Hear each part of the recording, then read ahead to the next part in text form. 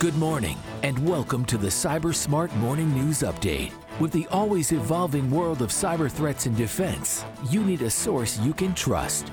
FBI retired Special Agent Darren Mott guides you through today's intricate cyber landscape and brings you the latest headlines and insights and what it means to you. Let's dive into today's cyber news. Good morning, friends. It is Tuesday, February 27th, 2024. This is the Cyber Smart Morning News Update. I'm your host, retired FBI Supervisory Special Agent Darren Mott, and I want to thank those of you who download and listen to the podcast for continuing to do so, for subscribing, all that fine stuff. If you're just new to the podcast and find you get value from it, please subscribe. It would really help out the technological algorithms out there for the podcast. So 5 stories today, so hopefully get you in here and out pretty quick. First one is from cybernews.com, Vilius Petkauskas reporting. As always, all articles listed on this podcast are available for review in the show notes, because I'm not going to talk about all of the article, just some headlines from it. So, with travelers spreading their wings for a new season of traveling, attackers are adjusting their campaigns to distribute Agent Tesla malware. Scammers are targeting users of popular travel-related service providers with malware masquerading as inquiries from brands such as Booking.com, ForcePoint researchers have revealed. For example, attackers distribute emails impersonating Booking.com. The letter asks the recipient to check the attached PDF for a card statement. As anyone who has ever booked a hotel or apartment knows, any last-minute emails from the residence owner can be stressful. Attackers bank on precisely that, as the PDF attachment in this case is infected with malware. Once the user opens the link from the PDF, the URL downloads an obfuscated JavaScript invoking PowerShell and later deleting the script. The end goal of the attack is to deploy Agent Tesla malware on the targeted system. Attackers employ Agent Tesla malware, an advanced remote access Trojan that functions as a keylogger and information stealer. Agent Tesla is one of the most prominent rats in circulation, affecting up to 7% of organizations worldwide. The malware targets Microsoft Windows OS-based systems. So if you do this in a Mac system, you're okay. This only deals with Windows system, but still that's the majority of people who are out there. So the key part here, something I talk about all the time on this podcast, my other podcast, and anywhere I ever talk, is be careful what you're clicking on in links. If you did indeed book a travel thing through Booking.com, check the header information from the sender, from a response to email, anything like that, to make sure that it's valid. If you did not, but you didn't book any kind of travel and you get something from Booking.com, by all means, do not open a PDF from this particular email. So be careful what you're getting, be careful what you're downloading, make sure you have all your antivirus running. Ideally, since this is a known piece of malware, there are signatures that will allow your antivirus to catch it. But you never know. Sometimes they get through. So again, be careful what you click on in emails. Cyberscoop.com, AJ Vicens reporting, Five Eyes nations warn of evolving Russian cyber espionage practices targeting cloud environments. The advisory issued by the UK's National Cybersecurity Centre breaks down tactics and techniques from SVR hacking operations. Longstanding cyber espionage and data collection units tied to Russia's Foreign Intelligence Service, or the SVR, are evolving their techniques to gain access to cloud environments. The British, US, and partner governments said in an advisory on Monday. The advisory, issued by the UK's National Cyber Security Centre, co-signed by a range of counterparts agencies in the US, Australia, Canada, and New Zealand, that's the Five Eyes partners, details evolving tactics, techniques, and procedures that SVR hacking operations, tracked widely under the APT29 and Cozy Bear monikers, are employing to penetrate an increasing number of cloud environments used by both private and public organizations. APT29, or Cozy Bear, as you may recall, was responsible for all the activity during the 2016 U.S. presidential campaign that targeted the DNC, the RNC, did all sorts of stuff. They are prolific hackers, if you will, state-sponsored hackers. They were also responsible, it's believed, for the SolarWinds supply chain attack in 2020, so they know what they're doing. They will look for vulnerabilities. You can go in the article. There's links to the report. You can read more about it.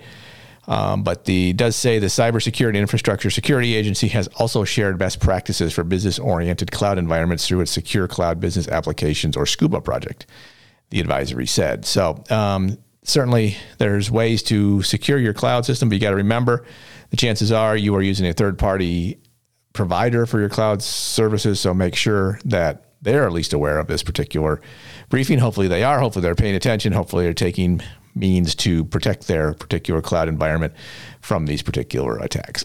SCmedia.com, Laura French reporting, Loan Depot confirmed Social Security numbers leaked in a breach claimed by Alpha V and Black Cat. Major U.S. mortgage lender loanDepot notified nearly 17 million customers that their data, including Social Security numbers, may have been stolen in a cyber attack in January.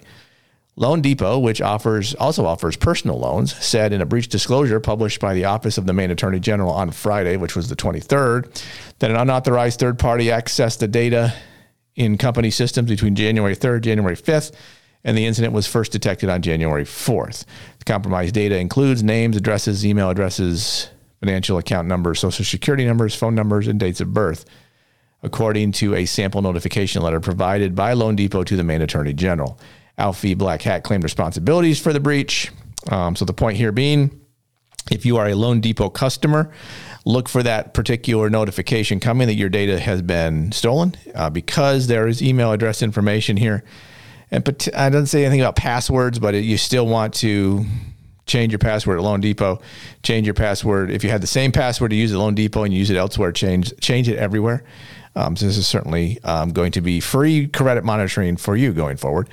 But again, just goes to show that everybody can be a victim. And you would think that a company with 17 million clients that do mortgage loans and personal loans have the money to do the correct cybersecurity methodologies that they need to stay safe. Clearly they did not. And here we are today.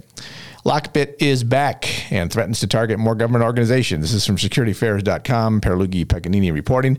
I believe I even said this yesterday on the podcast, this exact thing, but here we are. The Lockbit gang is back and set up a new infrastructure after their recent attempt by law enforcement to disrupt their operation. Last week, a joint law enforcement action, which we all know is codenamed Operation Kronos, conducted by law enforcement agencies from 11 countries, disrupted the Lockbit ransomware operation.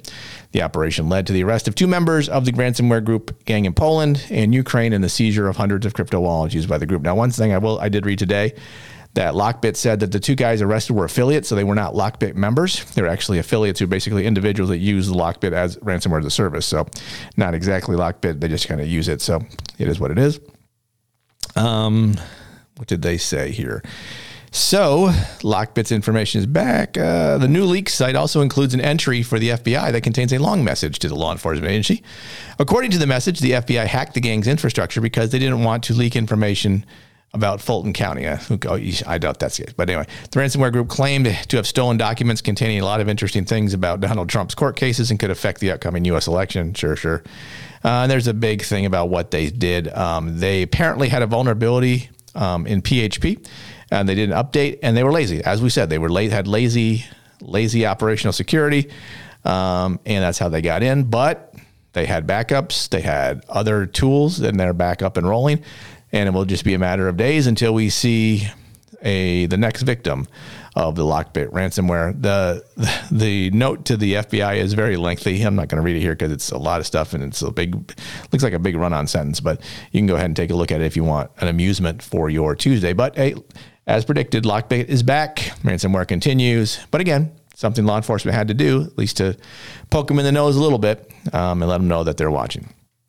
And finally, from InfoSecurityMagazine.com, James Coker reporting, White House urges tech industry to eliminate memory safety vulnerabilities. The White House has called on the tech industry to adopt memory-safe programming languages, eliminating most memory-safe vulnerabilities from hardware and software. The report by the Office of the National Cyber Director noted that memory safety vulnerabilities are one of the most pervasive class of bugs. Up to 70% of security vulnerabilities in memory unsafe languages that, okay, let me see that again. Up to 70% of security vulnerabilities in memory unsafe languages that are patched and assigned a CVA designation are due to memory safety issues, industry analysts have found. That's a bad sentence, but okay, James, work on it. The OCND said that software and hardware developers are best positioned to implement memory safe languages, noting that it's a scalable method to substantially improve software security in most situations. Programming, and then there's some quotes here from people, and it talks about how to implement memory safe programming languages. The question being here is, sure, makes sense that you could do this because you would lessen the impact of malware. The problem that's not listed here is, if you do it, here's the benefit you get from it. Here's why this is easier and more and better to use. And I would say this, in the tech community, if creating these programs in these languages was that easy and that simple and that useful, they would have done it. Clearly, there is a value in creating software that resides in memory. makes the programs work more efficiently. I understand the vulnerabilities associated with it, but just coming up with some random suggestion on how to fix cybersecurity is going to do nothing. I mean, it's not like this is a requirement. They're just saying, hey, please do this for us because this is what we think is better. Well, when you stop getting targeted and hit by simple cybersecurity vulnerabilities yourself, then maybe you can talk about how you stay safer, but here's where we are today. So if you want to read that, hopefully I've saved you from it. But again, another White House suggestion on cybersecurity that will probably go nowhere, but I guess they felt like they had to say. That's going to do it for today's episode of the Cyber Smart Morning News Update. Again, thank you so much for taking the time to download and listen. If you have thoughts, comments, or questions, feel free to email me, Darren@thecyberguy.com. You can follow me on LinkedIn or read my Substack or follow me on any of the other social media places that I hang out, which is mostly LinkedIn. Sometimes you can find me on X, but I don't do a whole lot on there either. As you go through your day, know that knowledge is protection. If we can understand the threats targeting us, we can assess our risk, proceed wisely. Thanks again. Enjoy your Tuesday. We'll be back again tomorrow. Cyber Smart Morning News is written and produced by Cyber Guy Productions. Feel free to email thoughts, comments, or suggestions to Darren@thecyberguy.com or follow Darren on LinkedIn at linkedin.com/in/DarrenMott. Thanks for listening.